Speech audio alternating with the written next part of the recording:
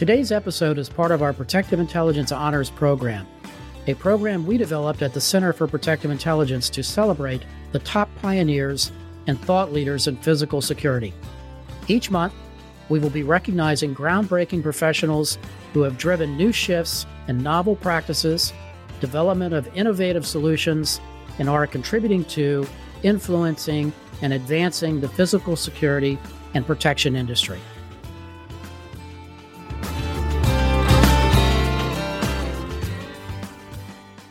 Hi, I'm Fred Burton. Today I'm speaking with one of our honorees, Scott Stewart, Vice President of Intelligence for Torchstone Global, a leading risk mitigation and security advisory firm. In his 35-year career, Scott has led efforts around the global analysis of terrorism and was a special agent with the U.S. State Department. He's here with me today to discuss his views on leadership, changes in the physical security space, and more. For Scott's complete bio, please visit our website at protectiveintelligencehonors.com. Scott, welcome to the Protective Intelligence Podcast. Well, thanks, Fred. It's a real honor to be here with you. Scott, how did you get into the security industry? Well, really, Fred, it was kind of by happenstance, a mistake.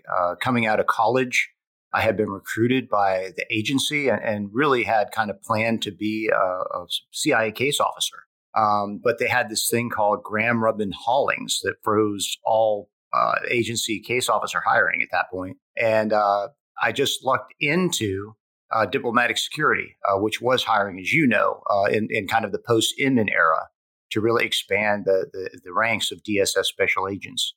In the long run, it ended up being a much better career for me personally, just because of the way I'm wired. You know, I'm really more of a sheepdog than a wolf. And so it was much better for me to be in, a security role rather than in, the case officer role. Wow, I've known you a long time, Scott. I never knew you first tried to get into the agency. So I appreciate you sharing that with us. What's the biggest change you've seen in the security space during your career? Well, obviously technology, Fred. It has made such a difference. And when we look at specifically protective intelligence, I think back to the old days when we would get a cable in from somewhere that there had been a bombing or an assassination or some sort of attack. And it could take days for us to maybe get some photos, or we'd find a photo or two in the press. But today, something happens, and almost instantaneously, due to both, the news sites, but also social media specifically, we can get so many videos and photos and details of an attack that you really almost don't have to go to the scene to see what's happened. You can kind of analyze and determine what happened just from all this vast information that's coming in now. So I really think this information technology revolution has totally upended the way we do things. Even when we think about, doing checks on a person of interest, it's no longer just on kind of the classified side or the restricted side of public records. But, within just a couple minutes, using open source tools, you can, generally draw a pretty good picture of someone and who they are. Scott, we ask each one of our honorees this question.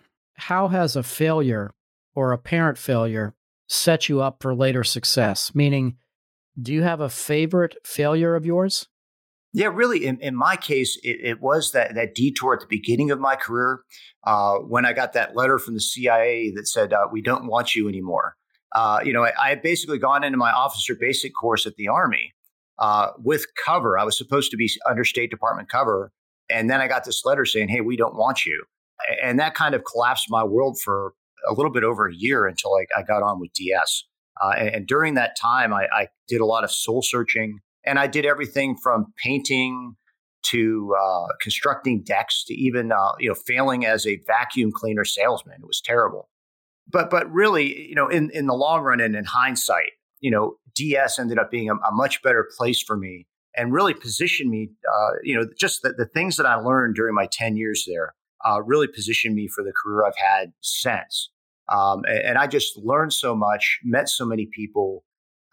During those 10 years, that it just really formed me and helped me along through the rest of my life. Yeah, very well said. Scott, what is your everyday carry? As far as firearms, it's my Sig 928. I carry that wherever I can. I also carry a really nice and an old school Spyderco Endura almost every day.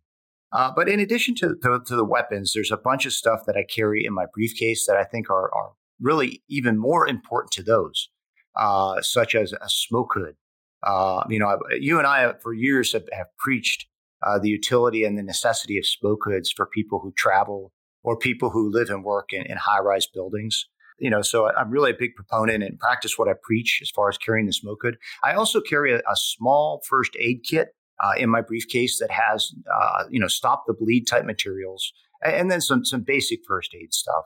But, when we see these incidents around the world, most of the fatalities come from people bleeding out. So I think that, stopping the bleed is important. I also carry stop the bleed kits in each of my vehicles.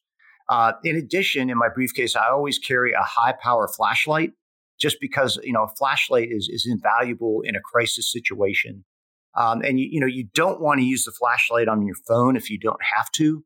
Not only because your high intensity flashlight is brighter than your cell phone, but it's better to save that cell phone battery for communicating than using it as a flashlight.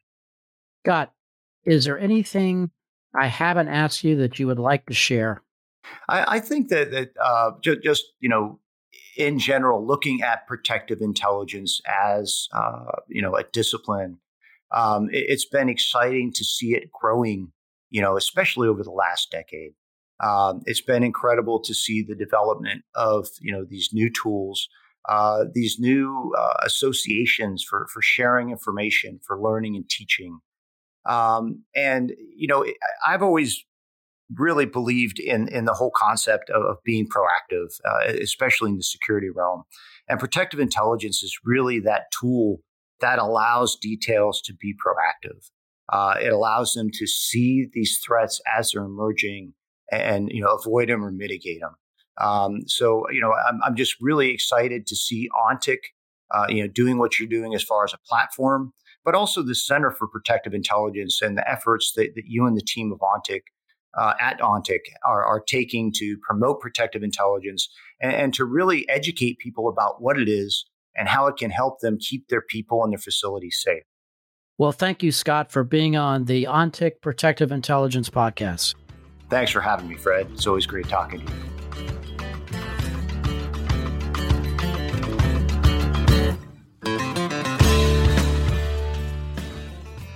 This episode was brought to you by the ONTIC Center for Protective Intelligence. Learn more at ontic.ai/center. Again, that's ontic.ai/center. It was produced by A.J. McKeon. Our music is a track called Monteverdi Ride and was written by Brian Bristow and performed by Smokin' Novas. Check them out on Spotify. Please remember to rate and review our podcast on iTunes and subscribe on Apple Podcasts, Spotify, or wherever you get your podcasts. If you have questions, we'd love to hear them. You can reach us at podcast@ontic.ai or visit ontic.ai/center for more information. And thanks for listening.